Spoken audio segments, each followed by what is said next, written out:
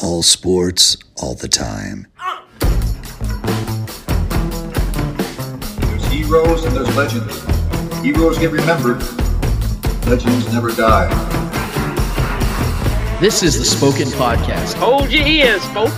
It's showtime. I'm your host, Lance Twidwell. Man, that kid, he can ball, man. He can ball. Touchdown, Kansas City!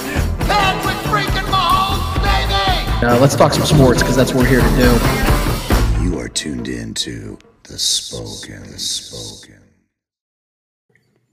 This is the Spoken Podcast. I'm your host, Lance Twidwell, here inside the KC Beard Co. studios with Trevor Twidwell. What's going on? We got a very special guest coming up. Episode 35 is tonight, guys. Tons to talk about. Tons of We're Chiefs. veterans. We are veterans now. Tons of Chiefs talk to give you guys tonight. I appreciate all of our listeners for the first 34 episodes. And for those that have had to bear with us, I unfortunately have to give you guys another episode of us talking about Chiefs football, which is why we brought in what I call, and I think I'm the only one that's ever called him this, or at least the first one, the pride of Arrowhead Pride. And yes, I'm being very is it flat? What's flat? What's another word for flattery? Your nose is pretty brown. Is that That's it. Yeah, there we go. Okay, perfect. Yeah, it's up there. We have the pride of Arrowhead Pride, my dude, my friend, Mr. Kent Swanson. Let's give it up for Kent Swanson tonight. How we doing, buddy? Let's just pump the brakes on the clapping every time. You're so good, man. You're so good. What you do. The 35th episode. That's a big milestone. Yeah, man. It is. It's a big milestone. It's one of my class, too. Yeah. I really want to thank myself for getting us here. I really appreciate it. It didn't really start taking off till the second episode, which I made my appearance. Yeah, that is true. So people felt bad, though. You're all welcome. That poor soul that's on your show, man. I don't know what Someone's got to bring the good looks to the studio, man. I mean, that is true. And I'm really glad all the cameras are here tonight for us to see your good looks. I have a face for radio, bro. That's exactly what we are. Absolutely. We're really glad to be here, guys, tonight. Thank you, Kent, for being here with us, man. It means a lot, as always. As I said, there is a crap ton of Chiefs football to talk about because of the fact of just how insane this entire year has been. And I think, Kent, you can even elaborate on that even more than we can because of how much you guys take on at Arrowhead Pride at AP, man. And, the start of this offseason to right now, I mean, it feels like we aged like 3 years in this process, maybe more, because just how much has happened. Like, we wanted success. We wanted to have fun. I didn't know we were going to take on this much in just an 8-month span. Right. It's insane, man. And, I mean, obviously last time you came on, you explained on how you really, came up and how you got to where you're at now with AP and, what got you started. I'm not going to ask you to do that tonight, but I would like it if we kind of started this episode off to where you kind of just give us a little idea of what exactly this season has been like so far. Only, 7 weeks through? I mean, how insane has this been for you so far, man? I mean, I don't even know where to start. Like, it's just like there's been so much that has happened, and obviously all of it kind of falls around Patrick Mahomes' ankle. We've kind of got to see like one quarter of what healthy Patrick LaVon Mahomes looks like. And it's really frustrating that we haven't got to see more because I'm just telling you the little indicators on the tape, the little indicators on what you saw during the preseason. Like, this dude was it would have been absurd that he would be able to move around and do some of the things you're used to him doing and being able to process the game at such a high level. So that's where it kind of starts for me. You've got, the litany of injuries that they've had, like that whole thing too, trying to navigate that these last 2 weeks, or the 2 weeks before Denver where you had that, that stretch of losses. Like, there's been a lot to unpack, and it's kind of been a very, there's just a lot of like ups and downs for this season so far, and we're only 7 weeks in, and now we're facing another one with Patrick Mahomes being out for at least this week. Like, it's absurd. It's crazy how much that Chiefs fans have had to endure so far. Right. It's that's what I'm saying. Like, I've been a Chiefs fan my entire life. Some of my earliest memories was hearing my dad cuss out the TV during Sunday night football games or Sunday afternoon football games. That's what I remember. I can't recall. And Trevor, help me out here. Mm-hmm. We're only 14 months apart and we grew up in the same house. Super close. I can't remember a time where it felt like here we are I would still say that the Chiefs have a chance to be a Super Bowl contender this year, despite all the injuries and what we're facing. Yeah, without a doubt. But I still feel like this year You've been on Twitter too long. You've been on Twitter way too long. It's a cesspool. There's a cesspool. Anybody anybody that follows me knows how knee-jerk I can be on Twitter as well. Yeah. But no, I can't remember feeling this stressed, though. Like, I mean, that makes sense. Like, as glorious as it can be, and like you said, We saw Patrick for like 2 drives healthy this season, and it was so much fun. Yeah. Even despite all that, like I just feel like it's just been so it's worn me down, Kent. It really has worn me down. I don't want to make this like a woe is me. No. I feel like there's still some bright sides coming up. It's less stress for me than it is like feeling depravity. Right. Like you feel like because now all our weapons are healthy. Now Mahomes is out. It's like one or the other. Chris Jones is out. It's like one or the other. There's always something missing. Well, like you said, we saw that one quarter. Yeah. And we saw what we were doing against the Jacksonville Jaguars, who's been a solid defense pretty much all year. It looked easy. Yeah. So for me, it's like less stress. It's more like anticipation of what we know is going to come once we get everybody on board and everybody's back on the field together. I found a gray beard hair. I'm just telling you guys. I got a lot of gray hairs up on the dome. Like, I'm just telling you. Like, here's the thing. Like, I've talked about this for like the last couple years, like with Mahomes and him just going in his starting from 0 to 60, just blowing setting the league on fire. No one in Kansas City is used to this. No one in Kansas City is prepared to handle the gift of Patrick Mahomes. Yeah. And the problem is it's a blessing and it's not a curse. It's not a curse at all. Absolutely. But there are times, and we're in it right now. We're experiencing it basically for the entirety of the season where this burden of having a transcendent talent and probably the best thing to happen to this league in 30 years when it's all said and done, having this guy in our city, in Kansas City, leading this football team, creating expectations beyond the wildest imaginations of Chiefs fans, leads to these big emotional ups and downs that you have to just deal with and you have to endure. We're on eggshells, man. No one's used to this. We are not used to it. We went from Alex Smith, a middle-of-the-road quarterback, to literally the best quarterback in football. There was no buffer. No. There was no ramp-up period. It wasn't like, this Mahomes kid, maybe in a couple years down the road. No. It took like the first time he got on a field to know that he was special. Yeah, he's a bombshell that's out of our league, man. He is. That's how it feels. Yeah, so like there's a lot of anxiety that's been created because this team is experiencing something that no one has, literally generations have no clue what to do with a franchise quarterback. Literally generations of people. Yeah. So that's where we're at right now. And that's all these emotional roller coasters that you're going on right now. Worrying about Patrick Mahomes' knee and his long-term longevity. Yeah. I'm worried about what Patrick Mahomes is going to look like when my kid graduates high school, because of what's going on right now. It's so there's no one, and it's understandable. There's no reason we should be understanding what we're going through right now. Yeah. It's all new, man. Yeah, that's the thing is, I mean, like Trevor said about the bombshell, like it's true. Like, I picture Patrick as like this hard 10 and we're like a soft 6. Kansas City, like 6. We're not used to that. We're a Midwest 6. He's a Cali 10. Yeah. No, that's Cali 10. Nice. Well done. No, I think that's a lot of it. Is in this week has been an absolute perfect demonstration of that, and myself included, because I'm not going to sit here and pretend like I know how to handle these things properly, because as soon as Patrick got hurt, Trevor and I get on the phone, and I think our season's done. Because the way he was holding his hand, I thought he tore his ACL. He broke his leg. I called you immediately, dude. My stomach sunk. It's over. Like, the season's over. That first hour after the dude, I was in public, and I was going to cry in front of like 80 people. I'm not even ashamed to say that shit. I was at a birthday party watching the game, and you're like that Trump protester. Exactly. It triggered as hell, man. I was so sad, dude. I really thought the season was over, and we've been sitting here touting this season up and and promoting the hell out of it, and it's over, just like that. Very Kansas City mentality. Yes, very Kansas. Woe is me. The shoe is dropping. It was I'm tweeting out like hate towards Andy Reid, and I love Andy Reid, but I was so mad because I thought and that's what I want to get into. I don't want to talk about the play call again, because we talked a lot about that last week with Cody. And that was something that, obviously I didn't like the play call. It was the context of it. It's a freak injury. Like you told me, Kent, you talked me off the ledge this whole week, bro. Like, we were texting about it. And yes, I 100% agree. It was a freak injury. There's nothing you can do about it. I just didn't like the context of the call, because I felt like you could have ran the ball with your running back or Anthony Sherman, because the ball was moving very well on the ground. Didn't feel like it was necessary to run Patrick up there in the quarterback sneak.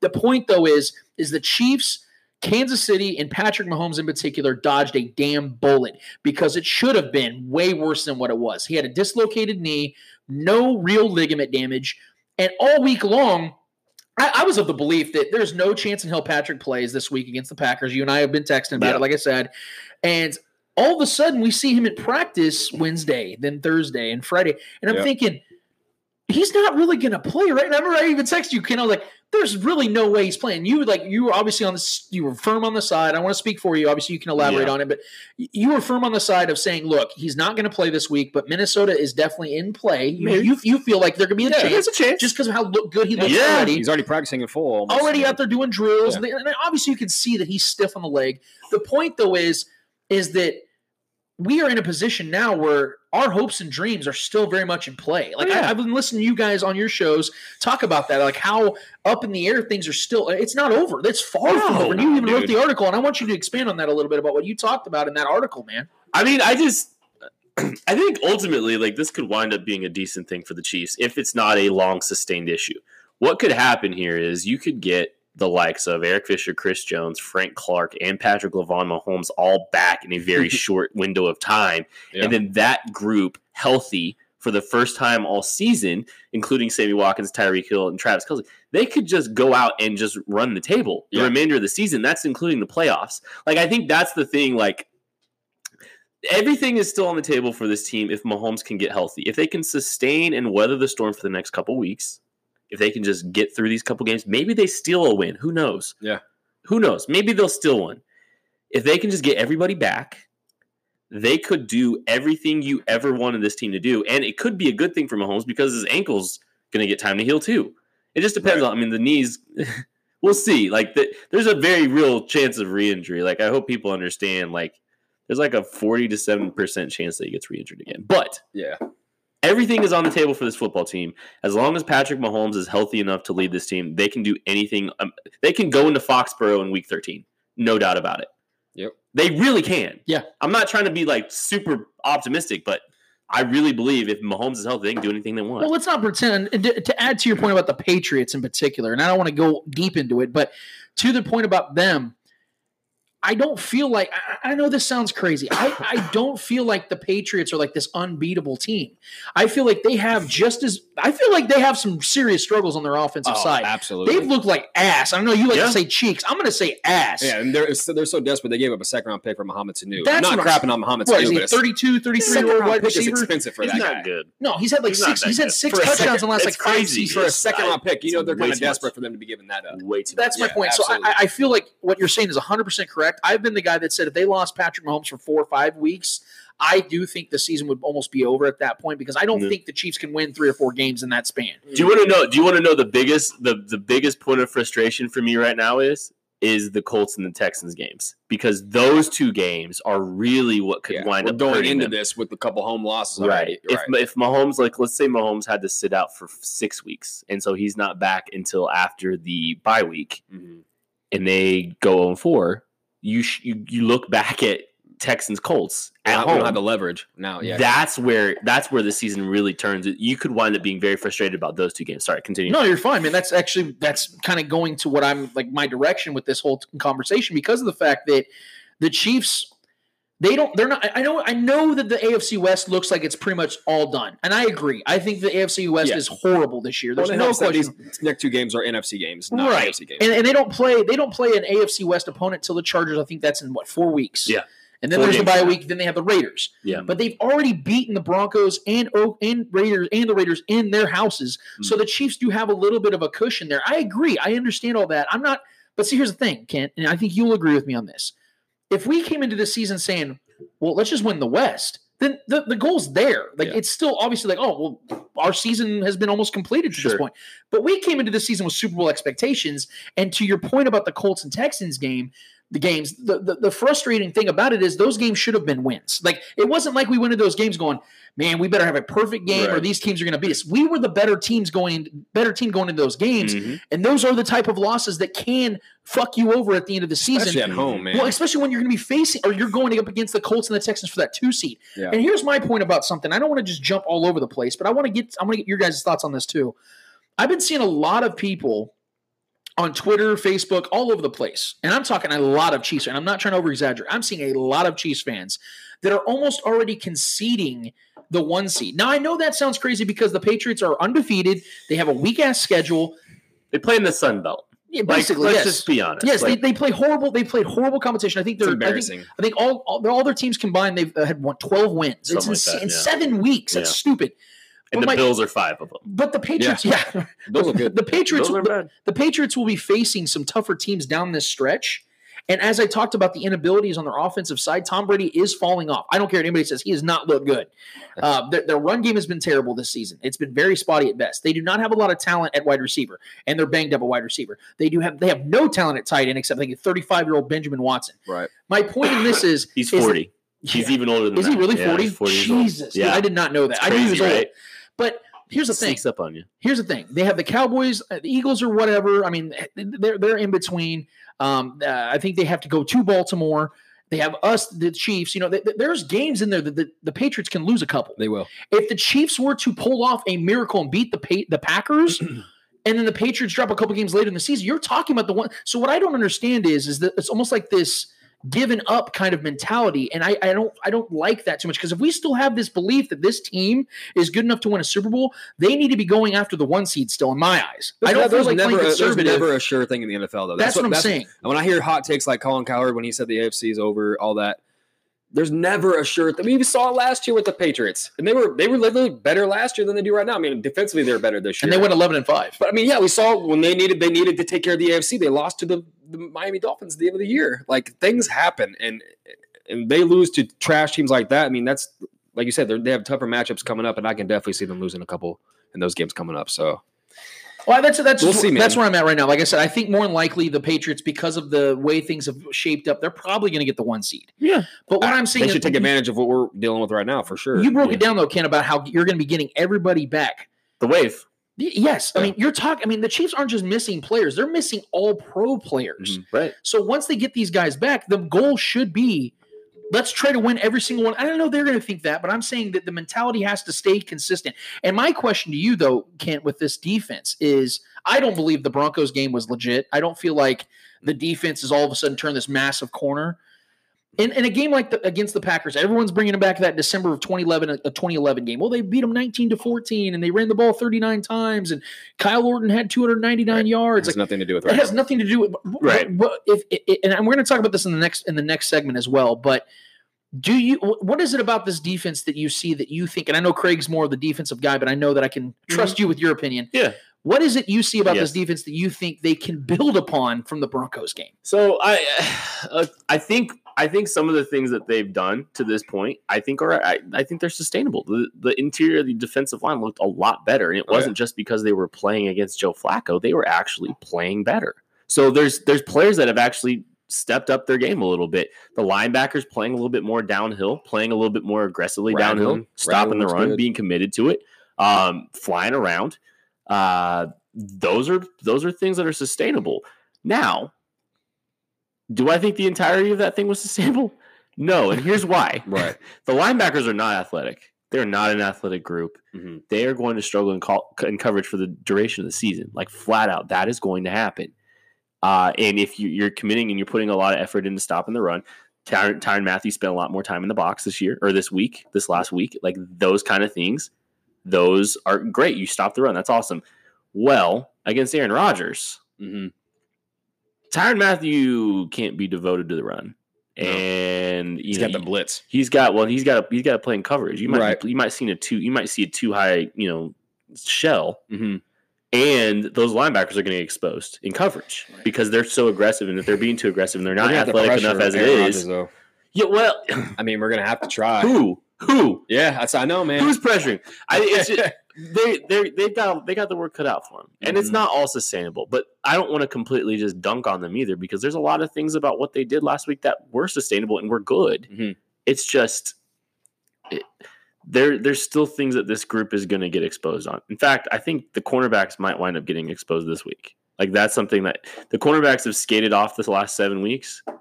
I don't know how sustainable that is. Yeah. But I don't want to I think they're on their way. Like, don't get me wrong. This group is on the way. They're getting better, and there's things that are going to be better, and then they're going to get a lot of talent back. I don't think the production is sustainable. The production, as far as the numbers and what we did against Flacco, because he was just a statue back there in the pocket. But I do think what is sustainable is the mentality that we saw out there. The grit that we saw, because we haven't seen that up until that point last week. Ownership, not at all. Accountability. Guys just, chomping at the bit just to get in there and get gritty. And we saw Ragland come in there and bring a new energy that we needed. And from that linebacker core, but him being in certain packages is good for as far as the stuff in the run. But like you said, in coverage, Ragland's going to be a liability. So we're going to have to find Hitchens and Ragland and Wilt, like they're all bad. Wilson's supposed to be a good coverage guy. He's like, he started out decent in week 1, but he shows some good things in camp. But right, he's got speed, but he's just it's too linear. But. Yep. He doesn't have the lateral movement for sure. Ken, I know you've answered this question probably a million times. I'm not going to answer it. Yeah, so I'm gonna have to pull out my 45 and force you to do it. Let's find the quotes real quick. Catch you later. You want a beer on the way? Road beer? Yeah, there's no way that ends bad. No, but do you see the Chiefs making any type of move? Because I'm listening to Rez, I'm listening to a lot of other guys. They're saying that they think the Chiefs are going to stay put on the defensive side in particular. Do you foresee the Chiefs make any type of move? I know Leonard Williams has really shown up lately on the news board. Mm-hmm. The Patrick Peterson stuff's pretty much dead, even though I'd love for that to happen. I think the Cardinals do believe in themselves, unfortunately. Yeah. But do you any? I'm not even talking about like a huge splash, because I know you and I have talked, and you think that they're going to probably make these non-sexy moves. Do you think that's going to happen? Or are they just going to literally just stay put? So I think they're trying right now?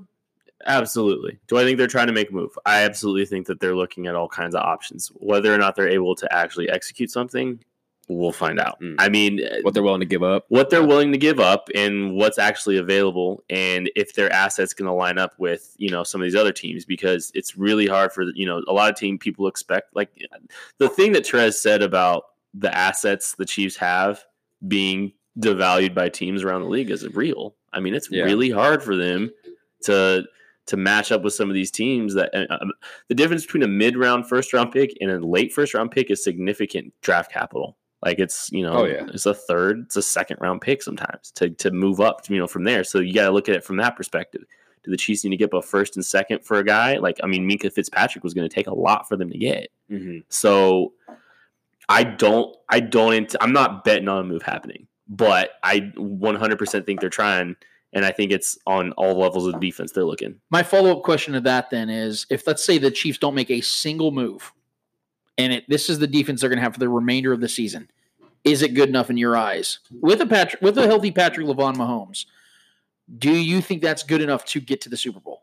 You answered the question with the last little bit. I like that. I mean, it's Pat Mahomes. Yeah. Like it's always been about Pat Mahomes. It's always going to be about Patrick Mahomes. It really is. And this guy is more than capable of doing it.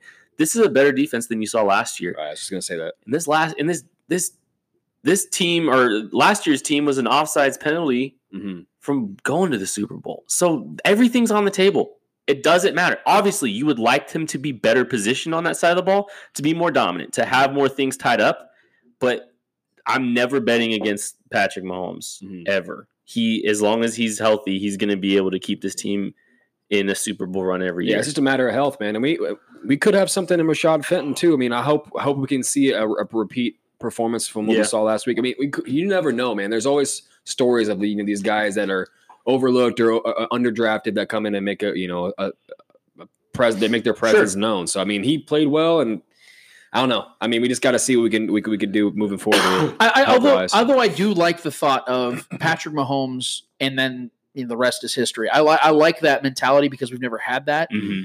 But real quick before we go to break, I want to get your thoughts on this, Kent. Do you think that the Chiefs rely too much on Patrick Mahomes? And if not, when is it going to be? Like, what do you think is too much to rely on him? Because I don't want to see almost like a Peyton Manning in Indianapolis type of thing, where if he's gone, this team's winning two games. Like, are you okay with them relying so much on Patrick Mahomes? Because I think this week is going to really show us just how valuable he really is. But do you think right now, as it currently stands with this team, do you think they rely on him too much? I think there's been some times where they probably have. Schematically, maybe Andy didn't put his foot on the gas pedal as far as, some of his creativity and some of his design. He's holding some stuff back. I think there's a struggle, with especially, with NFL coaches. It's like, you don't want to show too much too quick. So these guys, the whole point of an NFL game is not to score as many points as you can. It's to score as many as you can to win the football game. You don't want to show all your cards too early. And that's a very real thing. You've got to kind of contain yourself so that when it comes down and you got to have it late in the season, you're able to run something that you haven't shown on tape yet. Philly special. Sure. Yeah. I mean, something like, yeah, sure. Like the Chiefs against the Patriots, they ran stuff that they hadn't run all season with some of the man beaters and stuff like that. So Andy Reid's kind of always got to be mindful of how much he's showing and how much he's not. I think he might have been a little too cautious at times to this point. I think the last couple of weeks he needed to keep putting his foot on the gas pedal with some of his creativity and getting some stuff drawn up for these guys because they needed the help. But I think there's a balance there, especially with Mahomes is injured and you're not sure what his full capability is, right? Right. So I think that's where the challenge is. I do think there's times where they lean on him a little bit too much, and that's not always a bad thing. I think it's been detrimental because Mahomes has been hurt. Sure. Everything goes back to that ankle and now the kneecap. Yeah, because everything. I do think that, obviously Andy almost like rests on the laurels of having Patrick Mahomes. Sure. He's never had anything like this. I do think, and I've mentioned this in previous episodes, what I don't necessarily like is I feel and this is just me, I feel as if Andy sometimes has fallen in love too much with the highlight reel that Patrick Mahomes is, to the point that, I agree that, obviously you have to keep some things close to the vest, but I feel like there's been a lot of times that he's basically like, hey, Patrick, just go out there and create magic. That's fine in week 5, but when the season starts to progress, you're going to have to help him out schematically. So although I'm 100% with the idea of holding some stuff back, as I was listening to Binkley on the way here on 610, he was saying that Andy Reid still holds plays from back in his BYU days. Mm-hmm. So this dude's got plays for days. Yeah. It's just, please help Patrick Mahomes a little bit, because I'm not saying he's not helping him. I just feel like there are some times I'm watching the way that the fluidity of the offense, it's almost like they're putting it all on Patrick just to create especially something. In the first quarter, especially in the first 2 quarters when we have our scripted series is ready to go, because that's one thing that we've all noticed since as years progressed is the lack of efficiency in our opening drives and our inability to put points up early like we did all year last year. Right. And that's really hurt us a lot, man, in a lot of these games. And we should have, like you said, the Texans game, the Colts game, we should have won those games because we started so slow, which is so odd for us. We're not used to that. So tweaking that, and getting our opening drives and our first few series is tightened up and, get the scheme ready. I mean, I know we've been down some guys, but once we get all guys together, I think that'll change for sure. I think the opening script against the Texans was really good because they went down and scored, and then their opening script in the second half was really good, but then they just kind of stalled and they stopped running some of the stuff that they were doing and having success with, and they kind of leaned on some. Yeah, but I think, again, I think it's just trying to manage that whole situation. I don't know if there's not a manual on managing an injured player like that, right? So you got to try to navigate that whole thing, and I think that's really I do think that's the root of all of this. They didn't even really get into the script all that much against Denver, and I don't know what they were going to do altogether ultimately with him, because he definitely looked hobbled against Denver. Yeah, he looked very stationary. They were being very cautious, it seemed like. Yeah. So I mean there's a lot of context to the entirety of the season, which I think goes back to what you talked about earlier. Is just this thing it's an emotional roller coaster. Yeah. If I wasn't already bald, I'd be bald. Well, yeah, I mean now it feels like we're just trying to get healthy for the playoffs and prepare for that instead of going on a really good run this year. It seems like we're all just kind of hiding in a tent, ready for everybody to get healthy, and then boom, make a run for the playoffs. Yeah, and I think there's no complacency at Arrowhead right now in the building. They're going to go out there. They're going to give them a game this week. I'm glad you said that. That's our segue, because when we get back from the break, we're going to get Kent's thoughts on this week's game against the Packers. Sunday Night Football. It's Matt Moore season. We'll get back to that after this. Commandeer is Kansas City's alternative apparel brand. They make unique Kansas City-themed apparel and accessories with an emphasis on counterculture. They're nominated for 2 Best of KC 2019 awards in the Pitch magazine and have plenty of designs for both sports fans and anyone else. Find them online at commandeerbrand.com or follow them at Commandeer on Instagram, Facebook, and Twitter. Soft shirts designed with an edge. Back at it again on the Spoken Podcast for segment number 2. I am your host, Lance Twiddle, here inside the KC Beer Co. studios with my guy, Trevor Twidwell. What up? And Arrowhead Pride's very own Kent Swanson. Yo. Speaking of yo. Do it for Eddie. Shout out to Eddie for deciding to skip on us to go to the damn WWE thing. Sprint Center, and I really appreciate that, Eddie. Bum. Shout out to Eddie for out there yeeting away. Yeah. Hope you and your fellow 40-year-old buddies are having a good time, like Trevor said before the show. Eddie's the only reason I came. That's what I'm saying. Yeah, thanks a lot, Eddie. I mean, you left us with Kent, who's supposed to be your friend. I was really disappointed. He's here to see you. That kicking ball, bro. Yo. Kicking ball. Let's talk about Eddie for this segment. Forget the Chiefs. Let's talk Eddie. We miss Eddie. Why is he so quiet? Try to say it, Eddie. I miss his breathing. What's with his face? Mr. Musk. We should get an apartment together. So we and I want to say, guys, real quick, if you go to commandeerbrand.com and put in Spoken10, promo code Spoken10, you get 10% off all your purchases at Commandeer Brand. Definitely visit them at commandeerbrand.com and Facebook, Instagram, and Twitter. All right, let's get back to some Chiefs talk because that's why we brought Ken out here tonight. We left it off with this matchup with the Green Bay Packers and the Kansas City Chiefs for Sunday Night Football at Arrowhead Stadium. The Chiefs are at risk of losing 3 straight home games, which would be the first time in the Andy Reid era. That'd be really tough to accept. As it's looking right now, not only is Patrick Lavon Mahomes out, Matt Moore season has begun, at least for 1 week. They are also going to be missing Chris Jones, Eric Fisher, Frank Clark, I believe Kendall Fuller with the fractured thumb, I believe. Andrew Wiley with the sprained ankle. And the hopes and dreams of Kansas City. And the hopes and dreams. Yeah, that is they are doubtful as well. Yes. This is going to be a really tough game to talk about, man, because I'm going to be realistic. I know there's been the hype machine. I think I heard Bill Moss try to say that he thinks that the Chiefs are going to win a close game because of the attitude and picking up because your leader's out. I get all that stuff. That's like very Hollywood, and it's very like it's exciting. It's warranted though. I mean, I get it, because and I get they did, like I said, we just talked about it, how they beat the crap out of the Broncos, so you're feeling good about yourselves, but 10 days rest, Andy Reid getting to scheme it up. Sure. Sammy Watkins back. Tyreek Hill. 9 years ago, we beat the Packers when they were undefeated. Oh, yeah, I forgot about that. Yeah. Just somehow, a game almost 9 seasons ago has something to do. No, the point is 100%. Kyle Orton's playing, right? Right.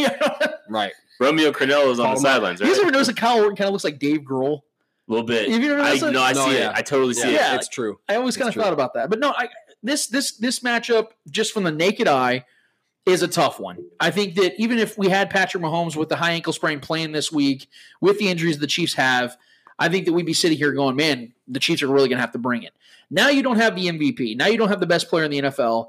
We know that for sure. Matt Moore, experienced veteran, a guy that, funny enough, he was actually at Kyler Murray's pro day as a scout. Yep. And now he's actually going to be playing. So he knows the game.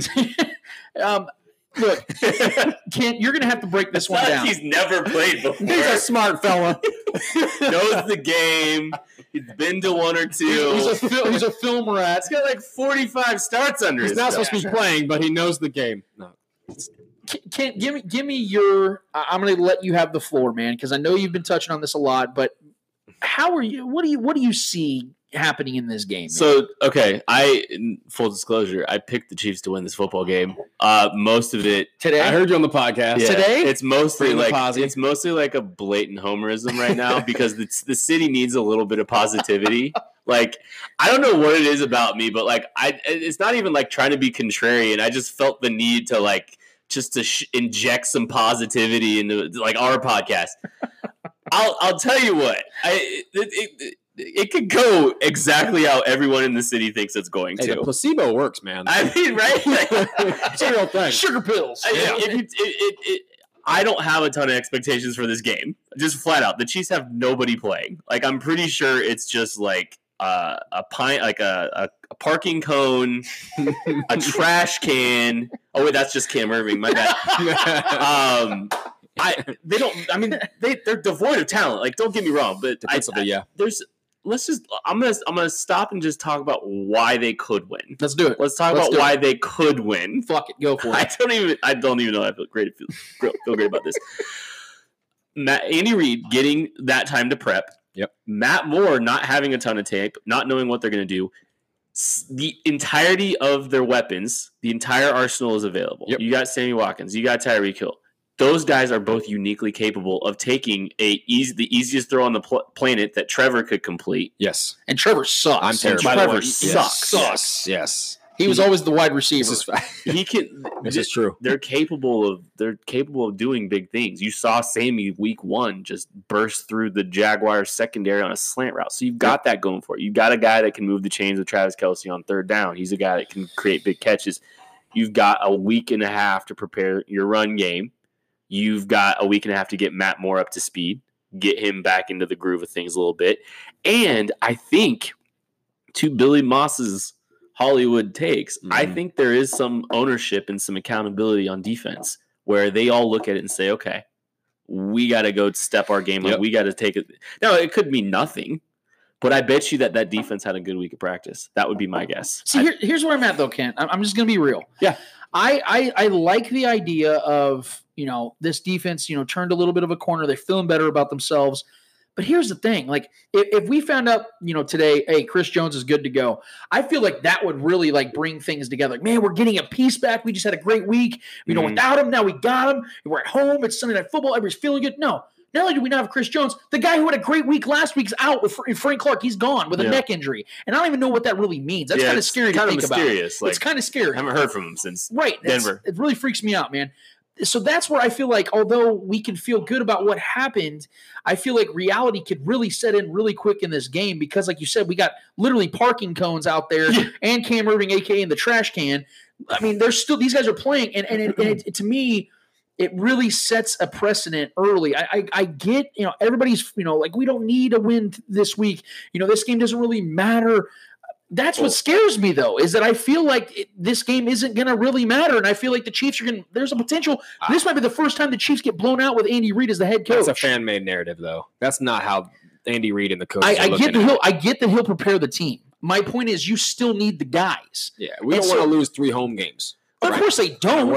Of course they don't. I'm just saying, I think – I think we're going to be okay, man. I think this is going to be a competitive game because as bad as the Chiefs are hobbled right now, the Packers are feeling really good about themselves. That's not a good place to be. That's why I like heading there. Here's the thing: held high. Aaron Rodgers just had his best game of his career. Sure, but he's a guy that could arguably be the best quarterback we've seen talent-wise. Outside of that game this year, though, he hasn't really had a game like that, and it was no doubt. And it was the Raiders, and the Raiders were already bad, and then now they're banged up, and they've lost multiple defensive pieces. So that's not much bragging rights heading into this game. I mean, we might be worse right now defensively with our injuries, but I don't know. Like Ken said, with our weapons all being healthy, they have not faced an Arsenal. Depending on who's at the helm throwing the ball, they haven't faced an Arsenal like this. The best team they faced offensively was probably the Vikings, and that was before the Vikings were really chucking the ball. Kirk Cousins sucks. He's almost as bad as Matt Stafford. Well, especially against the Packers.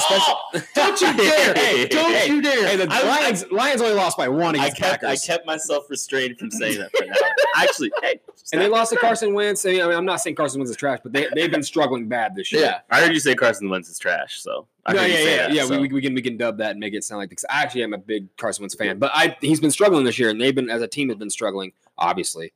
But like I said, with the Arsenal guys, with Tyreek Hill opening up the offense, I think Travis Kelce is going to have a big game, and I think we're going to use the screen game a whole lot because I think they're going to be ready for our running game because they know we're going to depend on the running game with Matt Moore at the helm. But that's what makes Matt Moore sneaky for throwing downfield. I know this is a tough secondary. They have a good secondary, and they have a good defensive front.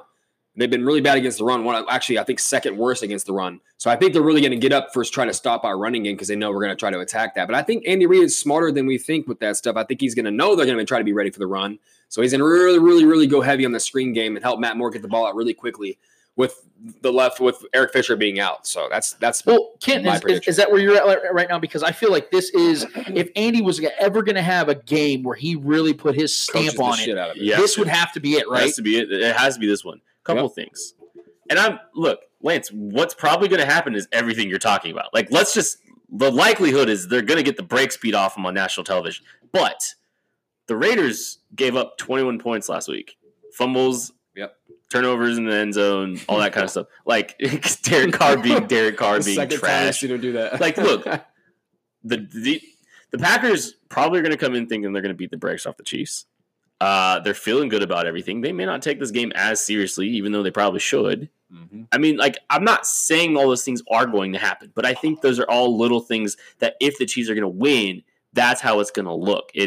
the Packers don't take them seriously. They don't have a good week of preparation. The defense actually isn't as good as you think they are. The weapons make a play. Matt Moore doesn't turn the ball over. They get a defensive touchdown. Those are the things that they got to do to win the game. That's how it happens. What's probably going to happen is Charvarius Ward is going to get exposed as being not good at football.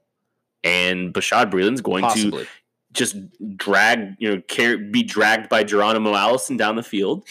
And he's not going to let go, and they're going to call 85 holding penalties. Like that's my only real fear with this is the penalties. Well, yeah, but I mean, Aaron Rodgers chucking down the field and getting PIs left and right. Don't go in this game with expectations, but enjoy it because we expect them to get the brakes beat off them because that's probably what's going to happen. But enjoy the experience and see what Colin Saunders is up to. See if Rashad Fenton's up to. See if this team can pull things together because this team is more than capable of doing that. They are. This game is not over. This isn't the Patriots against the AFC East. Mm-hmm. This is an actual competitive football game. Yeah. Like it's a 4-point spread. It's not 14. This is one of the best teams in NFL right now that we're about to face without our best player. But this is still a well-coached football team. There's still talent on the field. It's not the same level of talent that's actually on the field. They're more than capable of pulling this off. I think there's definitely going to be a fight. I definitely think the Chiefs are going to come out early and attack. I think that Spagnuolo's going to have the defense engage. I think energized, emotional. I think they're going to. They're going to try to get in Aaron Rodgers' face. The problem is, like I said, I hate to be the downer here. It's just I don't think they have the guys that can get to Aaron Rodgers because of the fact that they don't. Exactly. That's the whole thing. So although you can come in with this aggressive, motivated mentality, let's get one for Pat, let's do this and this and this. You got to be able to play the entire game and be effective. And sure. Matt Moore, I understand, like you said, that those are all factual statements about how the Raiders gave up those points, stupid plays, turnovers. Well, the Chiefs have a backup quarterback this week, and backup quarterbacks are known for that. So I'm just trying to be the guy that's just being a little bit more realistic. And to be honest with you, yes, it has a lot to do with the fact that we're not going to have Patrick this week because of the fact that I forgot what it was like to have fun watching Chiefs football without him. So it's going to be really tough for me as a fan to try to find enjoyment in this game. Even let's say the Chiefs win, right? Let's say the Chiefs win. It's going to be tough for me to really process that for a week. Like the Chiefs just beat a 6-1? Are they 6-1? 6-1 Packers without Patrick Mahomes, Chris Jones, Frank Clark, Eric Fisher. I mean, the list goes on. Kendall Fuller. Yeah, they won. That's going to be tough for me because obviously we'd be happy as fuck. But my point is that this shouldn't happen. It really should not happen in any form or fashion. Having said that, what you brought up is a good point. The fact that they're not expecting this to be a blowout, I think gives the Chiefs a little confidence. I think they realize that, hey, you know what? Although that this is not the Broncos we're facing this week, there is an opportunity for us to steal a victory because that's what this would be. It's theft. It's straight up theft in your own house, out of his pocket. How crazy is that to think? And this is honestly a great game and opportunity not only for Andy Reid but for a lot of the defenders that are healthy on this defense, like Tyrann Mathieu and these guys, to show. Because I think Tyrann Mathieu calls himself the warden of the Midwest or whatever he calls himself now. I like the nickname. I think it's awesome. If you go out there and lead a victory and you give us an Eric Berry against the Falcons or Panthers in 2016 type of performance, right, I'm going to start believing in this team a lot more than I do right now. Yeah. Because I do, as I brought up before we went to break, I think this team does rely too much on Patrick Mahomes in more ways than we think, even as fans and even as you cover the team the way that you do. I think that this team has we're in the crossroads right now. Because if the Chiefs go out there and get blown out by 30 at home, we're going to be looking at this team going, they got a long way to go. Because if it's Patrick Mahomes and nothing else, this team, I don't believe, can really win Super Bowls or become a dynasty. If they go out there and win this game, or at least it's a 3-point victory for the Packers, Patrick Mahomes is feeling really good about the guys he's playing with. And I'm sure he already does. But the point remains, this team is different in two different ways. There's two different extremes you can go off of this game. And I think it's only going to be two extremes. I think the Chiefs are going to get their asses handed to them, or they're going to sneak one out. I think there's only two things that are going to happen in this game. I don't know how I feel, though. I'm going to be real. I feel like the first one's going to happen. I can already tell how you don't feel. Your emotions are all over the place because 20 minutes ago you're like, let's not give up on the 1 seed. And now you're like, the season's over if they lose by 30. Like I told you, man, this season has worn me out. I know. I'm hurting. Understand? This is the whole thing I'm talking about. It's just the expectations, the emotions. It's a lot to handle for There's this. so much mystery to heading into this week, man. Yes. Yeah. I will just say, what happens in this game has no bearing on how I feel about this football team at all. Yeah. If they get beat by 30, that doesn't change anything I think about this football team.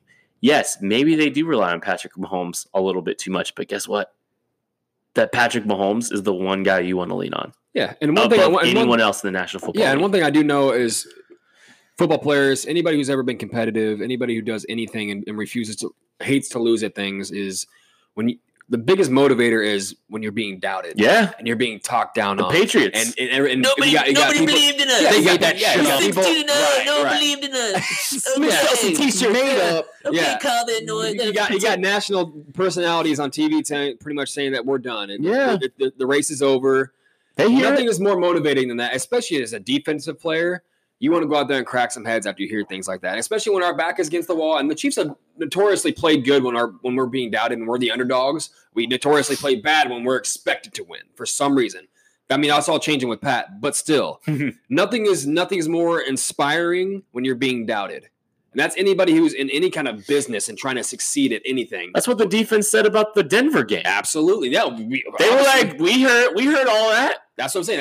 That's why I think we did flip a switch mentality-wise in that Denver game. Yes. I know the production was great that game. I'm not expecting that production every week, but that mentality, if we bring the mentality and we try to get after Rodgers and we try – Valdez-Scantling and Geronimo Allison do not scare me. I think our corners should be able to hang with these guys. I know Valdez-Scantling is a burner. He's just fast. Yes. All of these. And I think Charvarius Ward can stay with him for the most part. And it depends on the pressure that we're bringing to Rodgers. We'll see. I know. They're not going to bring pressure. What pressure? I think if we're bringing 4, good luck. I think they're going to have to bring forward. I think they're going to just have to man up across the board and say, we're going to have to man blitz for sure. A lot of that. Yeah, but I mean. Jimmy Graham's actually the only one that really trust me when I say I would love nothing more than the next time you're on the show go, hey man, remember a few weeks ago when the Chiefs beat the Packers?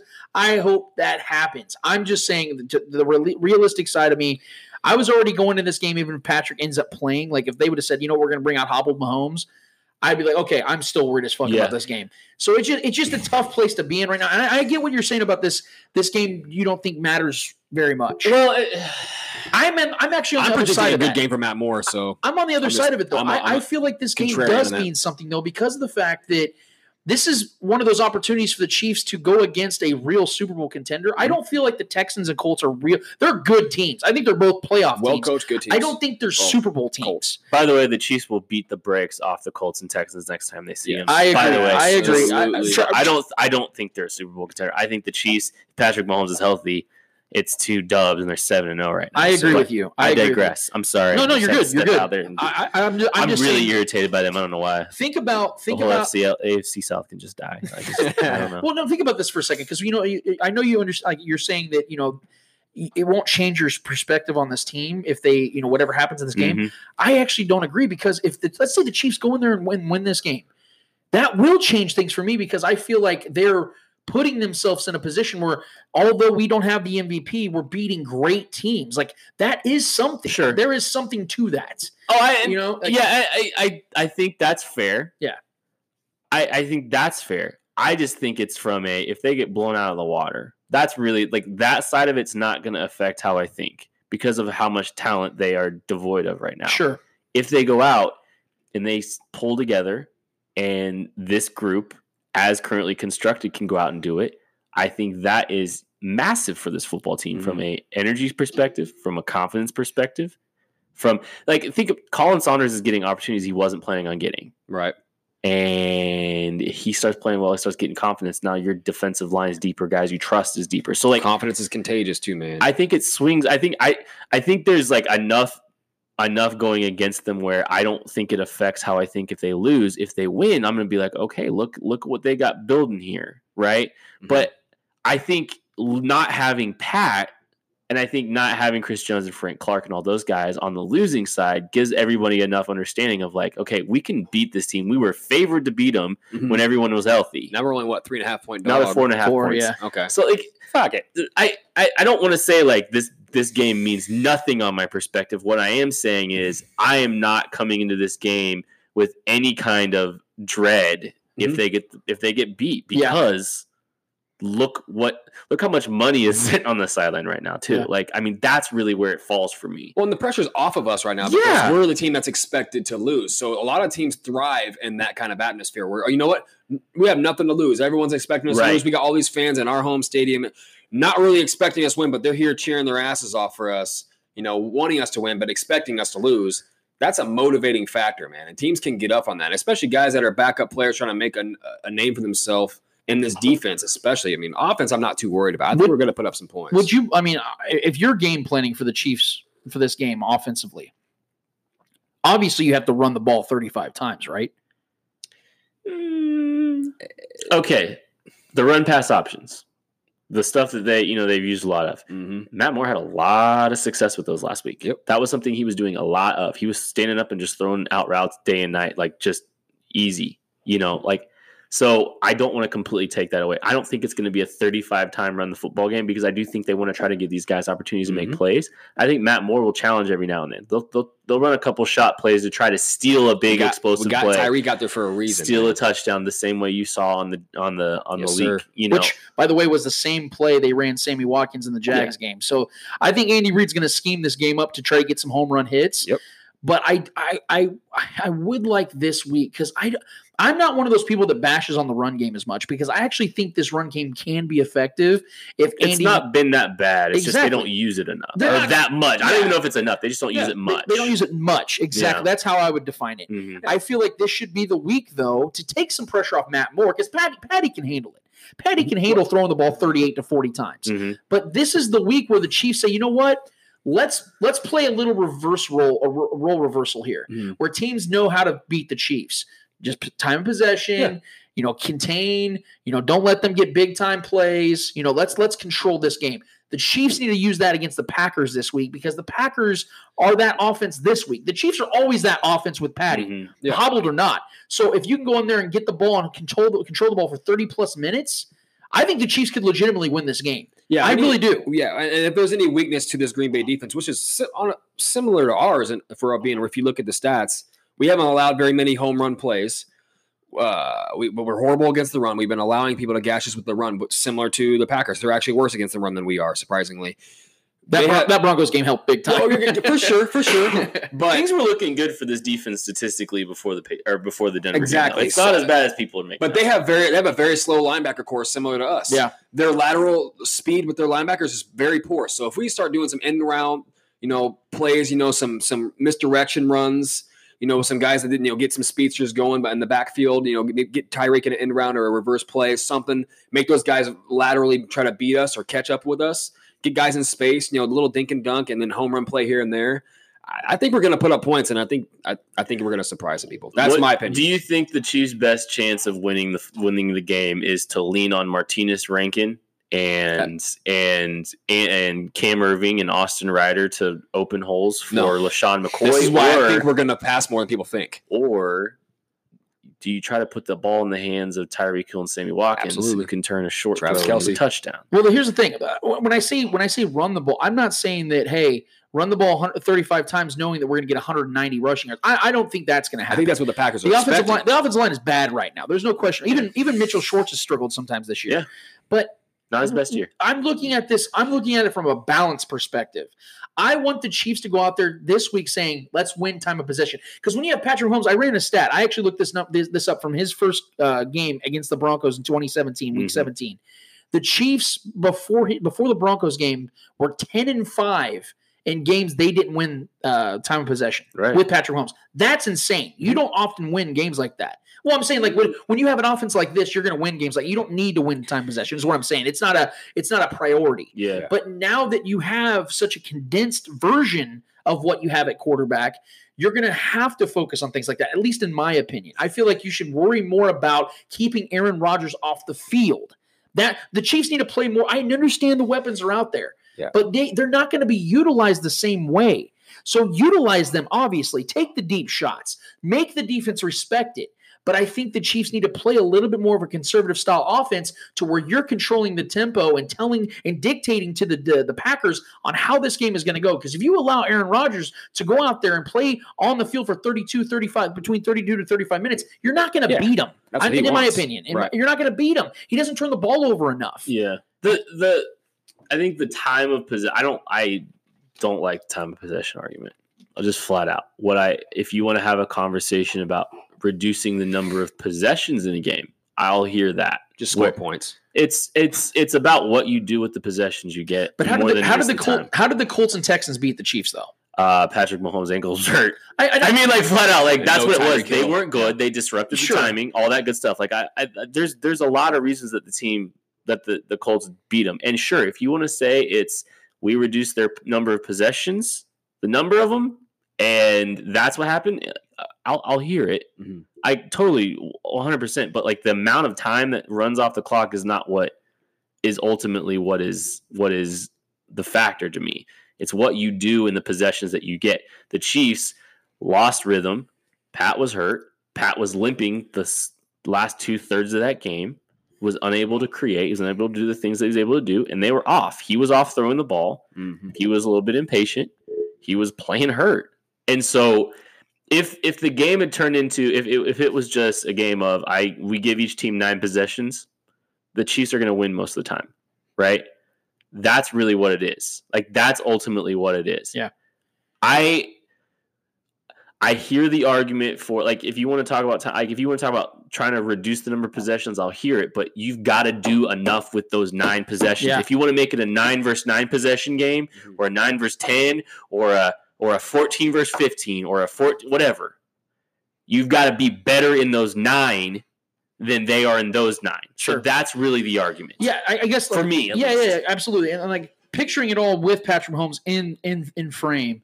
You're putting a lot of pressure on him because if you have like limited possessions, you're putting a lot of pressure. And I saw it in the Colts and Texans game, how he almost felt like he had to make a big time throw. He almost had to. Right. Like last season, he just did because he could. He didn't necessarily have to all the time. Mm-hmm. It was that he just could.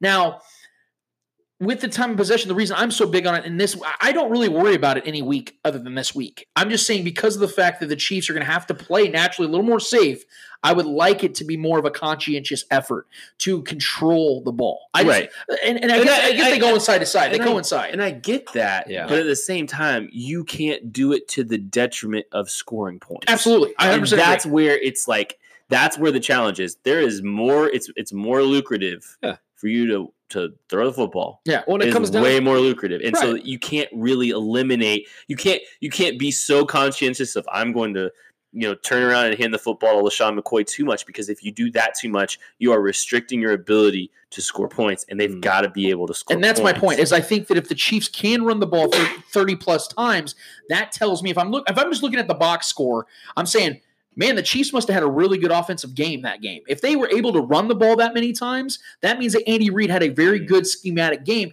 because of the fact that they had the ball more than the Packers did. That's what I'm talking about. Possession, time of possession, the amount of possessions. I'm talking about I want to see the Chiefs go out there and dictate the game. I want to see them tell the Packers how it's going to go, to where Aaron Rodgers has that pressure on him that Patrick Mahomes has a lot of times. Yeah. You come into this house, because as depleted as the defense is, the offense is getting healthier. Mm-hmm. You get Sammy back with Tyreek Hill and Travis Kelce. One of the only few games that they've had them all season together. Right. So let's make this offense dictate this game this time. You know what I mean? That's all I'm saying. Like, let's make them tell the Packers how it's going to go. Their linebackers cannot hold Kelce, and I would like to see him finally have a big game. I've been predicting him for like 3 straight weeks to have a really big week because he should have. But here's one thought about that though, is the Chiefs offense dictates how the game is going when they are good, and then they score, because scoring is ultimately what dictates the game. Right. There's ways to go about it, but if you're scoring, you're dictating how the game is going. Yeah. And so like that's where you've got to have that conversation. I understand if you want to try to make it a 9-possession game and you hope you get lucky and you hope you can just and throw Aaron Rodgers out of rhythm and all that stuff. I'll hear it. It just can't be at the detriment of that offensive efficiency. Yeah. Like that's really it. I think they should run it a little bit more. Like I'm not saying that they shouldn't.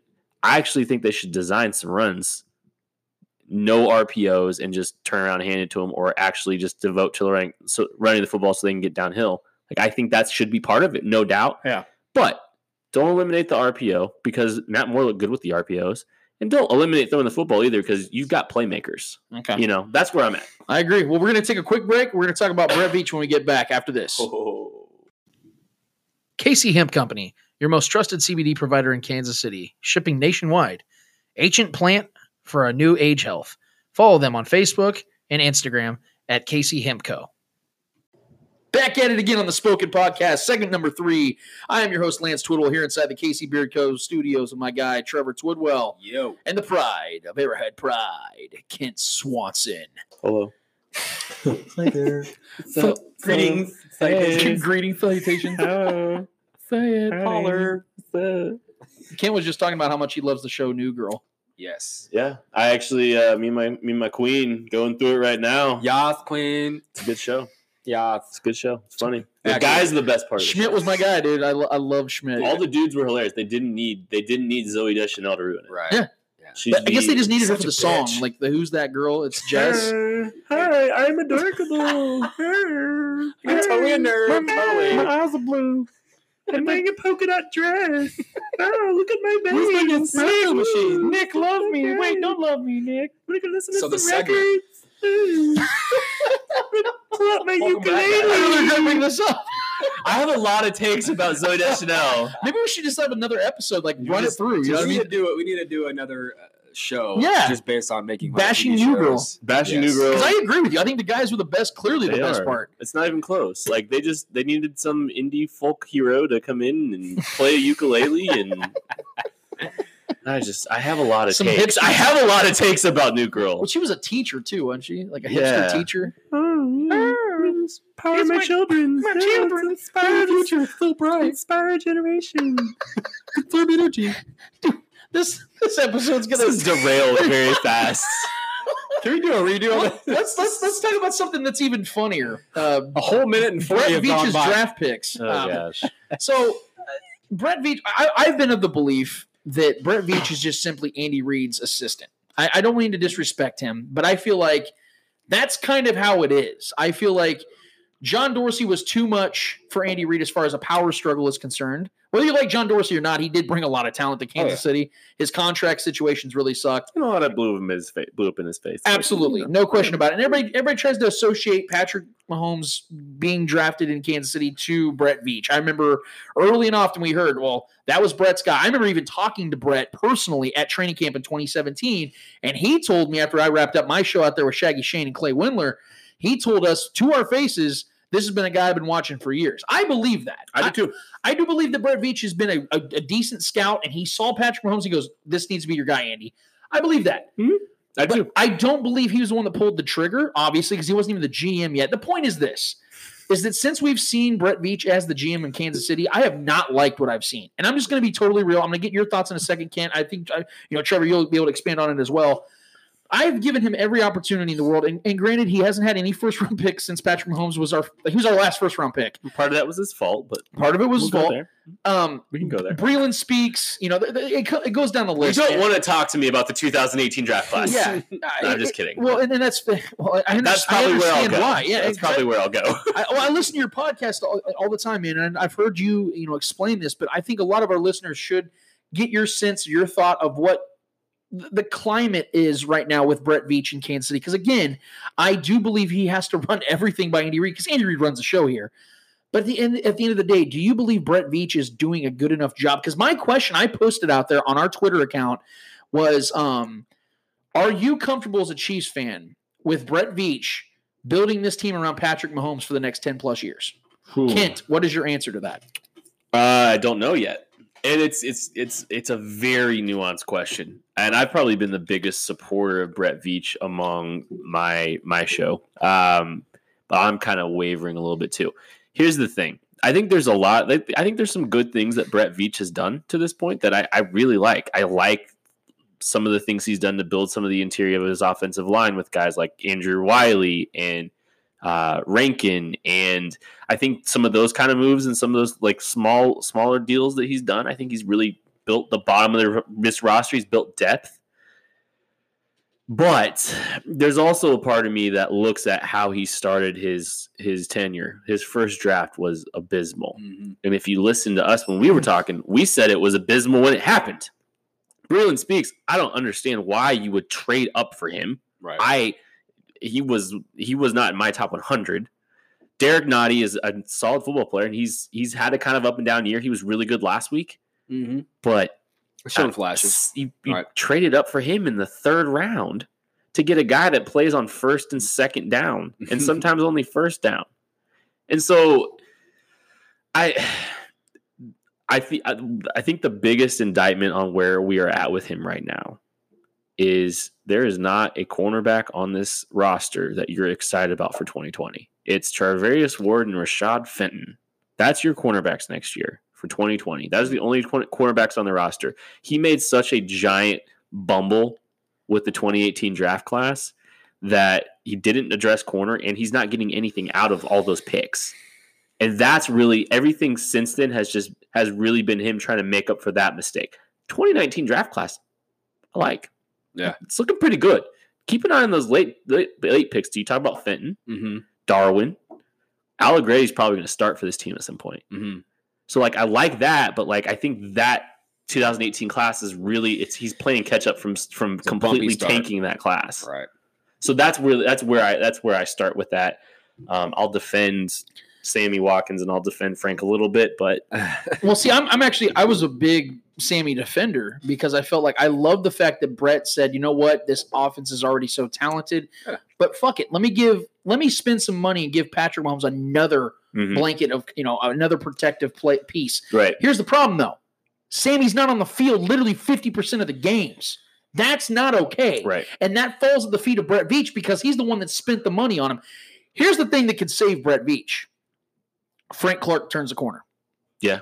Frank Clark comes in for the rest of the season and balls out. He's got to be in the field too, though. Even if he plays, that's the thing. That's the other thing I'm talking about. But let's say Frank takes a week off, comes back against the Vikings, starts back where he was at against the Broncos, right? Highest Plays aggressive, player in Chiefs history. Quarterback pressures, this and this and this and this and this, right? Yeah. If he turns the corner, all of a sudden Brett Veach looks like he knows what he's doing.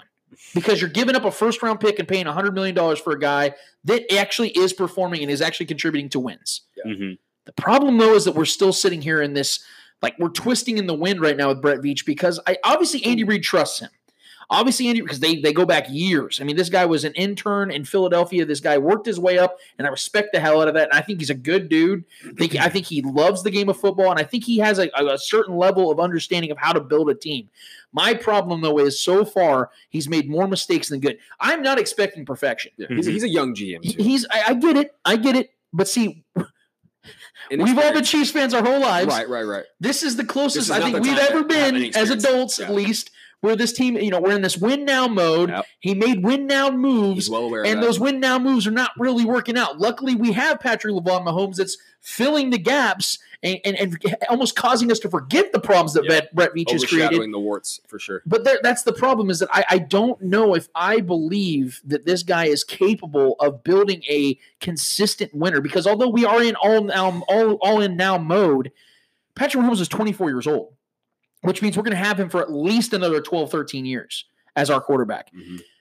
I don't know if I can say with any amount of confidence that Brett Veach is the guy that's going to give us – the offense is going to be okay, I think, as long as Patrick Mahomes is here. Mm-hmm.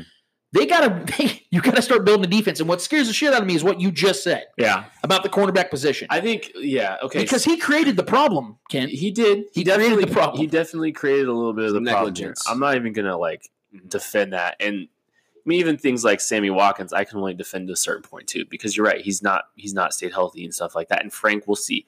I think Frank is getting a little too much negativity out there. Right. And also, I think he's playing through some stuff. And obviously after a neck injury too, I think he's been playing through some stuff this entire season because how he's playing is different, which indicates he's not even the same dude. He's not even doing the exact same thing. His aggression is not the same as what it was in Seattle. His pass rush plan, what he's doing. He's been good against the run on his side. He's been good against the run too. Yeah. But even his hands and his hand usage and his playing with power and all that stuff. Anyways, right.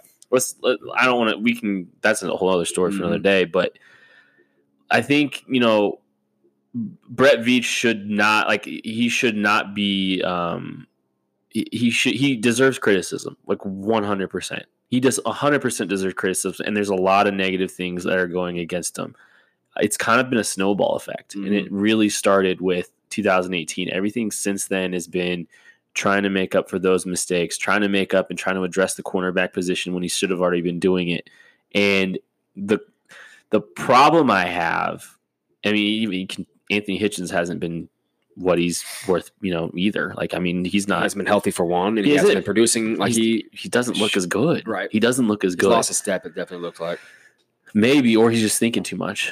I mean, a lot of responsibility, him being the guy to kind of be the captain out there too. And I think in last week he was good there and he helped. And but I don't think we've seen it consistently. They kind of any linebacker consistency from anybody. I have a hard time pinning it on just Brett though.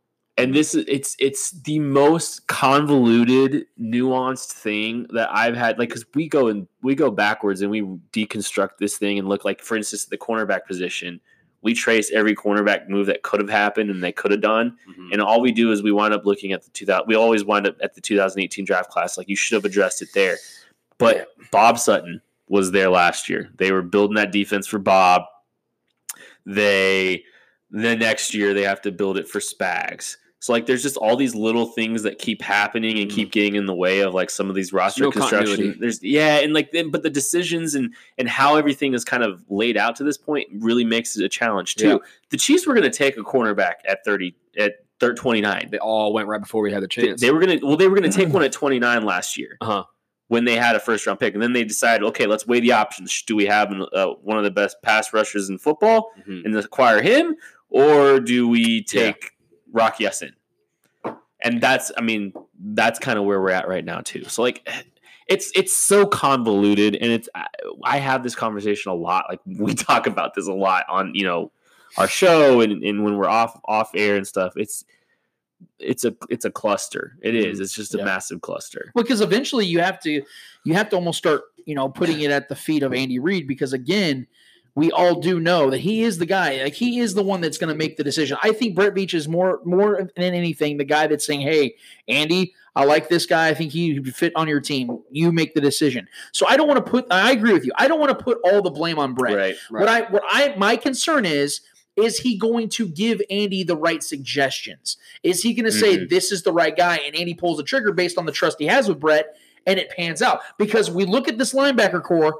It's what Brett Veach has built, or at least suggested that Andy says, let's do it. Sure. Right. And it's been horrible. We have one of the worst linebacker cores in football. It's not close. Anthony Hitchens' contract's actually worse than Sammy Watkins's, because they can actually get out of Sammy's contract. Yeah. Well, they just restructured Anthony Hitchens too. Sure. To make it so that he's going to be around here. Well, that he'll be here for longer. Basically, they reserved. Well, we could possibly make another move if we needed to, have more cap space. Yeah, and I don't hate the Sammy Watkins move either, because now next year they can move on. Like, I do like that flexibility. I want to talk about Andy though. Do it. One thing that Andy Reid, if you pay enough attention and if you keep your eye on everything, Andy Reid is kind of perfect at this whole PR, public perception thing. Andy Reid takes ownership for everything to the point where everyone's just like, that's Andy. That's Andy being Andy. He's just taking ownership for everything. So it creates this, like, you are without blame almost to some degree. It's like dismissive whenever you take ownership of something, because it's like a kid that says sorry every day, So Andy's built this really great framework for himself. He passes all the blame, or he passes all the credit and all that stuff, and pushes a lot of the personnel stuff to Brett Veach and stuff like that. But Andy's running this show. Yes. Everything that happens in that building is signed off by Andy Reid, like flat out.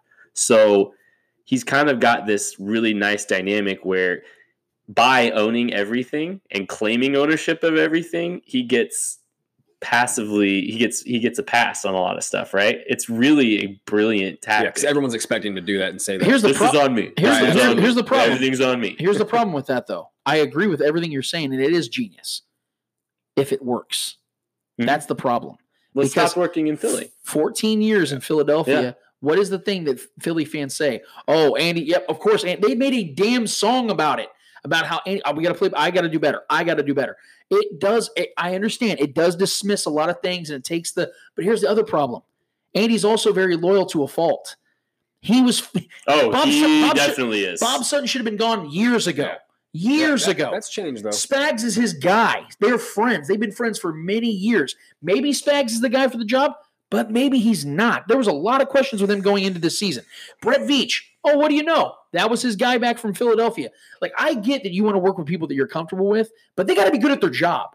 And that's what I'm worried about. That's what I'm looking at this team. Like, again, Patrick Mahomes is going to cover up a lot of that stuff because he's just that great. Right. But are these guys around him going to be good enough? I'm concerned, man. I think at some point there's going to be a question had down the road about if Andy Reid's power and ability to go unchecked and all that stuff is ultimately what keeps him from winning a Super Bowl. If that is to happen, or why he hasn't won a Super Bowl in 20 years. It's a warranted worry for sure. Yeah, it's an absolute worry because, like I said, he's been to one Super Bowl in 20 years. It isn't he hasn't won one. Mm-hmm. He's only been to one. Right. That's concerning, man. That's really – he's a great coach. I love Andy Reid. I do. And see, like, this is where the tough thing. Yeah. Everything about that situation is nuanced the same way it is about Brett. Like, this is just, It's a very complicated structure. It's a complicated ordeal. It's a complicated legacy. There's so much just nuance to the entirety of all of it. And if you add all these little things together, they ultimately lead to Andy Reid not having a Super Bowl, everyone wanting to, fire Brett Veach. And some of it's warranted, don't get me wrong.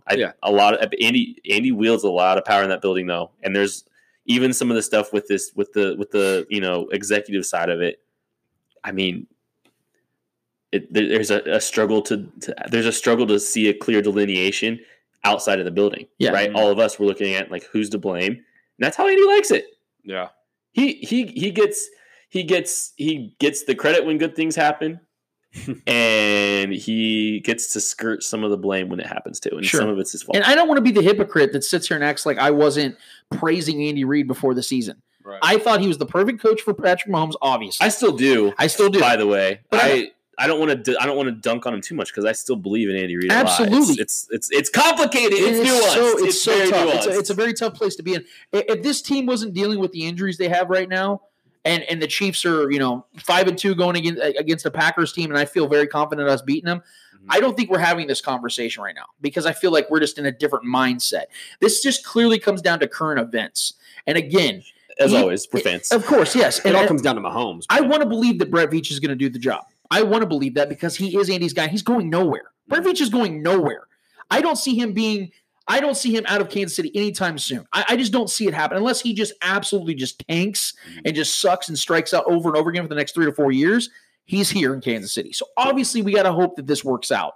I'm just saying with the track record, with everything collected, as much as I know a lot of fans like him and want to believe because he's associated and attached to the Patrick Mahomes draft pick, right?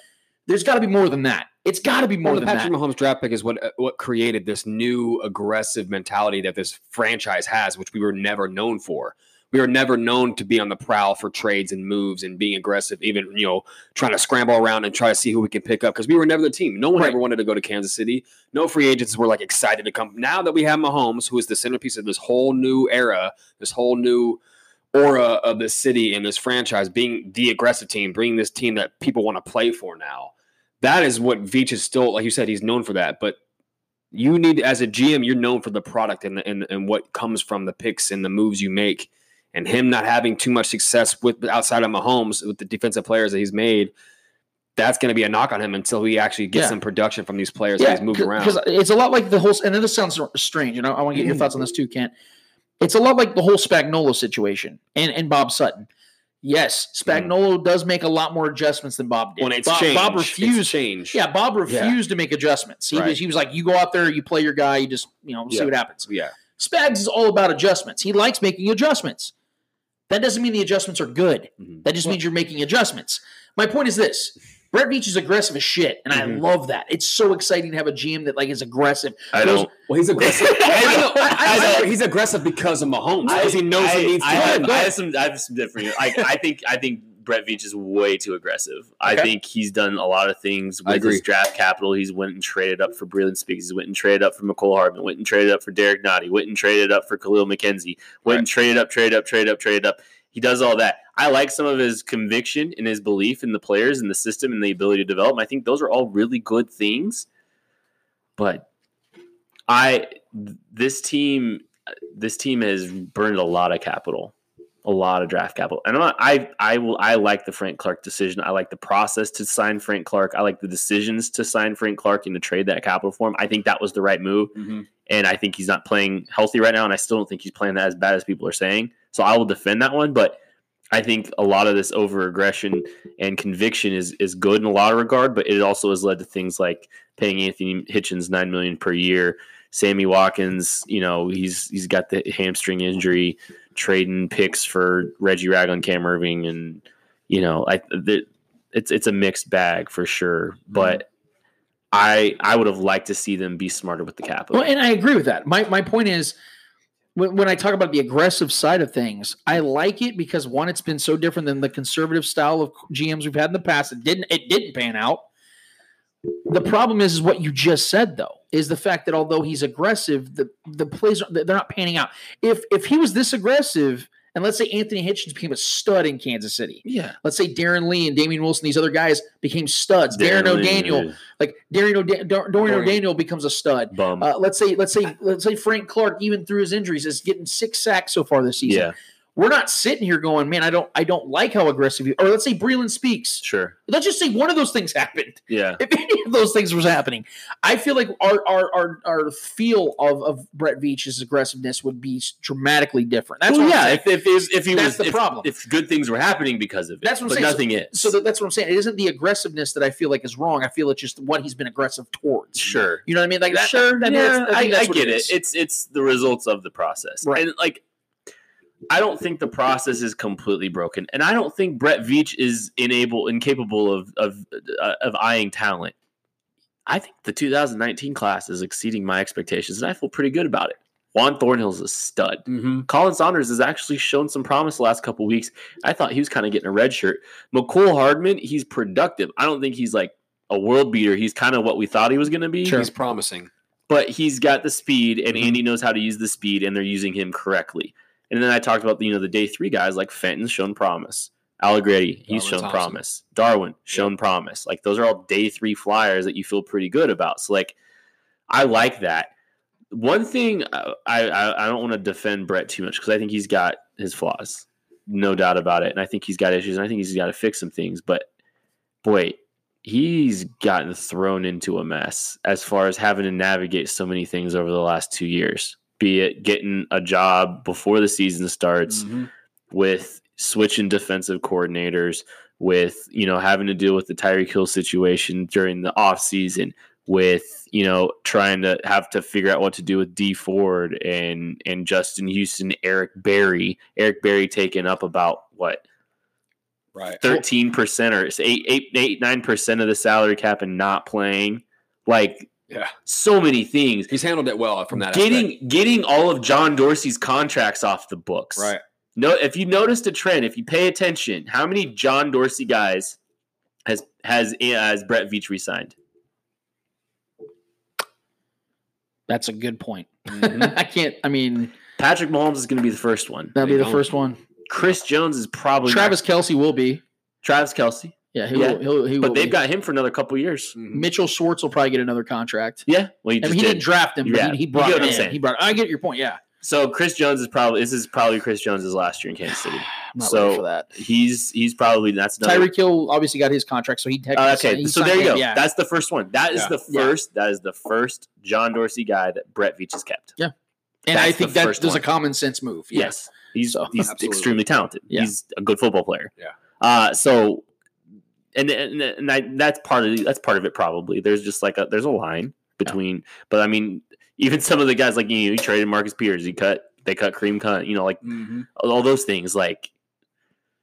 He's had to clean up some mess. He really has. There has been, and I don't want to say, I'm not even saying Peters and Hunt were the biggest messes. I'm just contractually, you're putting it all together. If you combine it all together, there's a lot of stuff they've had to deal with. He's had to navigate. He's done a really good job with all that. It's just the picks haven't manifested themselves, and some of the aggressiveness in the free agency hasn't always panned out. But it's a thin line, man. It's a thin line in this league. The patience is short. Patience is short. I don't think he's going to get let go this year. I think if this next offseason doesn't go well, it might be it for Brett Veach at the end of 2020. Man. I really do. I think that they don't have a ton of time. They don't have a ton of time. All right, interesting. I like that thought. That's something I would definitely like to continue to talk about. But I think we're going to leave it right there because we have our favorite segment of the week. Kent's done this before. He actually stole mine one time. It was awesome. Guys, what's the segment called again? Hold this L. It's time to hold this L. I want you to do me a favor and hold this L. Somebody's got to hold that L. Le who? The her. I'm talking like caps lock L L L L L L L LL Cool J stuff. Hold that L. Good God, man. Hold this gigantic, veiny, pulsating L. Man, you are one pathetic loser. You ignorant bastard. That was great. Hold this L. Hold this L, brought to you by KC Beard Company. Since 2014, KC Beard Company has been providing you with beard and skincare products handcrafted in Kansas City with 100% organic ingredients. Get it today. Visit kcbeardco.com, social media, KC Beard Co. Put it on your face. Yeah, put it on your face. You said that a few times, I feel like. A few times. Just put it on your face. I hear that Kent actually enjoys a good KC Beard Co. I do enjoy a good KC Beard Co. product. Yeah. You got the beard coming back in. I got the butter in right now. There you go. Yeah, I love the butter. The butter's oh great. my God. We got you a fresh batch tonight, by the way, so do not leave without that. Appreciate my guy. The Yes, soap. I use the batchy soap all batch. the time too. The soap is a big time seller, man. My kid likes the soap too. He's like, he wants the soap for his beard that he has. My 3-year-old, but he likes to play with it. You're not the first one that has a son that uses our products. Really? Your son is a freak. I have a friend named Brandon. Actually, his son is 4, and he throws the beard oil on every once in a while. So we're beard training oil young. too. The beard oil smells delightful. Oh my God, I feel like refreshed. Shout out to Little Swanson. I appreciate that, man. Really? We'll get you hooked up as well when the time comes. When the face fuzz erects. So we're gonna get right to the holding of the L's. Mr. Swanson, who is holding the L this week for the Pride of Arrowhead Pride? I think we got to go throw it back to the 2018 defense.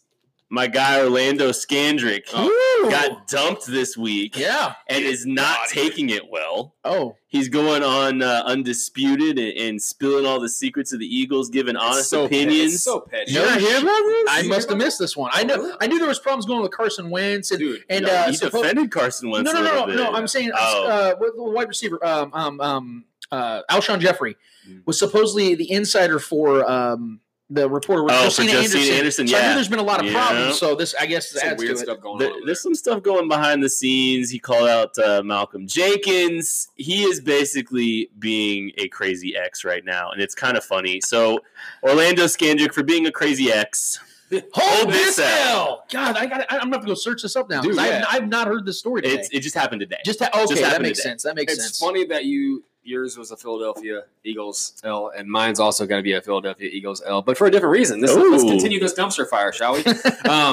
Mine's actually going to go to the coach of the Philadelphia Eagles, Doug Peterson. Dougie Doug Peterson. As many of you know, he had a presser before the game against the Cowboys, and he said, and I quote, "We're going to go down to Dallas and we're going to win." Yep. Look, I'm all for confidence. I'm all for a coach trying to, light a fire under the asses of his guys in his locker room. But when you do things like that and you say things like that, you're not just lighting a fire under the ass of your locker room. You're lighting a fire under the asses of the team that you're facing as well. Yeah. Not only is that team the Dallas Cowboys, who had a major chip on their shoulder heading into that game already from losing 2 straight games, one to the embarrassing loss against the Jets. Bums. Yeah, exactly. Right. And we are all saying that, right? So they go in there. Not only do they lose, right? They lose. What was the final score here? Let's see. A lot. It to was a 0. 37, a whopping 37-10. No 10. That close, huh? Absolute blowout. There was Carson 0 Wentz there. looked horrible. Their defense was absolutely abysmal. Dak was just shredding them apart with not only his legs but his arm. Amari was just destroying everything about that game. You can tell that effect, that quote alone. I think he tried to walk it back a little bit as the game was approaching when he was asked, to ask about that quote. But yeah, just like I said, I appreciate the confidence. as a head coach, but usually you should know better as a head coach to say things like that, blatantly like that. Anybody who hears that as the opposing team is going to take that as not only a threat but a downplay on their skill and a team that's already hurting. Yeah, and the Dallas Cowboys, who have a lot of pride, as America's team, quote unquote. False. Yeah, Patrick LeVon Mahomes. I like it. He's America's hero. Absolutely, he is Captain America. My president. So to carry on with this Philadelphia Eagles shit show, we'll go ahead and give Coach Doug Peterson this L. And so Coach Doug Peterson, Doug, go ahead and do me a favor and hold this L. Damn, I like Doug too. Yeah, I like him in Kansas City. That was a silly quote, man. It was pretty dumb. He had a brass set letting Nick Foles suggest that Philly special. That was a big thing. He could have said, Nick, just get on the field and shut the fuck up. Can you really tell Big Dick Nick no? That is a good point. Well, Too much swag. Good luck when Gardner Minshew's standing in the way, because that's going to be an awkward breakfast. Yeah. Nick Foles might be holding the Nelson. You know what I'm saying? $88 million, and he might be getting benched. His baby collarbones for holding that for the L. handlebar. You guys ever known, like, and somebody that's like super experienced in a field and they're so confident that they know what is going to happen, and then they look like complete fools when it doesn't end up turning out that way? All the time. I know where this one's going. Say it, baby. Say it. Let's go. So just about a day ago, we had an experienced NFL Hall of Famer that is now on a TV show called First Things First with my guy Nick Wright. This one hits close to home. Mr. Chris Carter. Hey, Cece. Listen, I love former players that talk football because they have an insight of a game that some of us will never have, and I get that. Like Troy Aikman. Suck it, Troy. Like Dan Fouts. Can I change? Have a douchebag name is Troy. Can I change my L mid L? Because I might just want to give it Who to Troy. names their kid Troy? You guys ever notice he looks like the white Jay-Z? Like, he really does. He's a great white ape, dude. Yeah. He looks like a... No, but here's the thing. Like, Chris Carter goes on the show. And David Carr. Dude. Oh, I hate that man. Chris Carter goes on the show and says, and Nick Wright's still very connected to Kansas City. He knows a lot of people here still, and he has a lot of insight. And Nick was of the belief there was no way in hell that Patty was going to play this week against the Packers. Well, Chris Carter goes on this tangent about bravado and the machismo of an NFL player and how, this is how things are going to – and I'll be honest, listening to Chris, I was like, shit, maybe he knows something. That's about the time you texted me. Yeah, and that's what got my pants to shriek a little bit was Chris Carter acting the way he was. So I tweeted it out. And I'm like, holy shit, Chris Carter's making, like, valid points, I think. Yeah. And it isn't just that he was confident. Yeah. Nick Wright literally asked a question when Chris Carter said that he would be shocked if Patty isn't playing this week against the Packers. Nick goes, "Oh, so you think he plays this week?" And Chris doesn't even hesitate and goes, "I know he's playing this week." So listen, cracker. So here's the thing. I'm glad we are an hour and a half into this show. I'm glad that's towards the end. Hopefully nobody hears that part. The bounce rate towards the end. It's all love. So we're good. I like the confidence from Chris Carter. I love the fact he knows the game. But Jesus, man, like you made it sound like you had like some intel that was that we all missed supposedly that Patty was playing this week, and he couldn't have been more wrong because Andy comes right out in the press conference, the first 8 seconds of the press conference. Patrick Mahomes is missing this week. Like it was so comical because I had a bad feeling just based off the fact I was talking to Kent. Kent's like, dude, there's no way he's playing this week. But I still bought into it. So I tweeted it to myself. But so did Twitter, too. No, man, it exploded. It exploded bad. A national TV show. Sure, you shouldn't be holding the L. I'm in Twitter? You and all of Cheese Twitter? Dude, I might have the most L's on this show. Got excited, man. Like, I'm like the Ric Flair.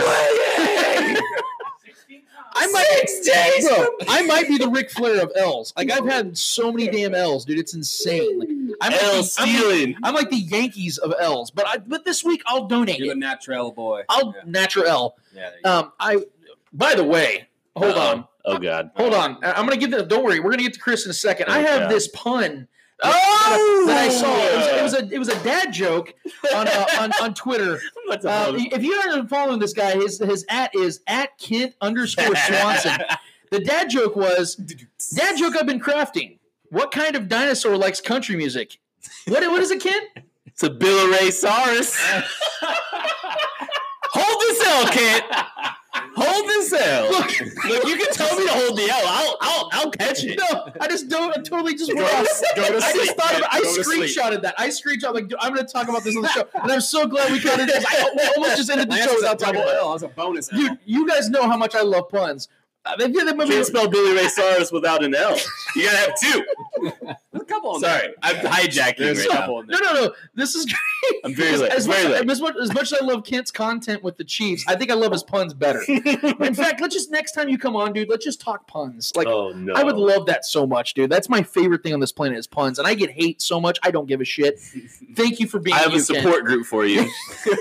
I'll let you in. We have matching jackets. I need it. We meet every Tuesday. Yeah.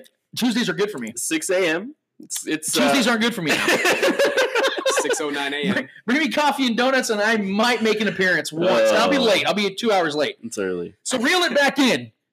Chris Carter, please do me a favor and hold this L. Because goddamn, you look stupid, man. That was so bad. That was so bad. Going on national television. I know he's playing, and yeah, Patty's not playing. In all of Chiefs Twitter. Chris, I know you're listening. So yeah, Chris is definitely big time listener, Absolutely. big fan of the show, regular, big time guy. So I appreciate all your support, takes. Chris. But you got to hold the L. Also, just an additional L, real quick. If you guys notice, to my left, there's an empty chair. And if you guys notice, also when we do our intros, you didn't hear your yo yo yo.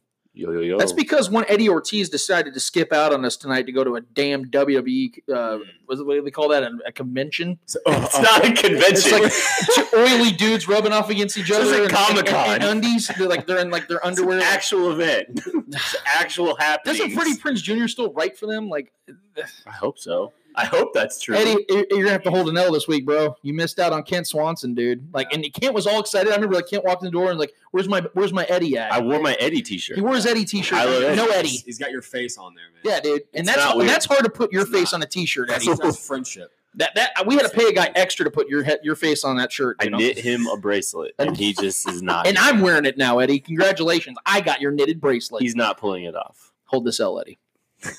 Hold this L. Kent, thank you so much, man. Thank you so much for being here, dude. Seriously. Anytime, man. You guys bust ass. You kick ass at AP, yeah, man. Arrowhead Pride. If you're not following them now, I don't know what the hell you're doing. Go to Arrowhead Pride, guys, for all the best exclusive content with the Chiefs. They do an amazing job, and I'm not just saying that because he's sitting 8 feet in front of me. Well, especially from the intellectual aspect. Yes, Craig. Who? Intellectual? Where? Deep analysis of numbers and things of such. Yeah, where's Craig at? Well, it's mostly Craig. Yeah. No, let's just be honest. His back hurts. His back hurts. That's what I meant. No, but Matt Lane, Pete, all you guys, man, you guys all do an incredible job. Thank you so much for taking your time. I know that the family makes their sacrifices with you doing what you do already.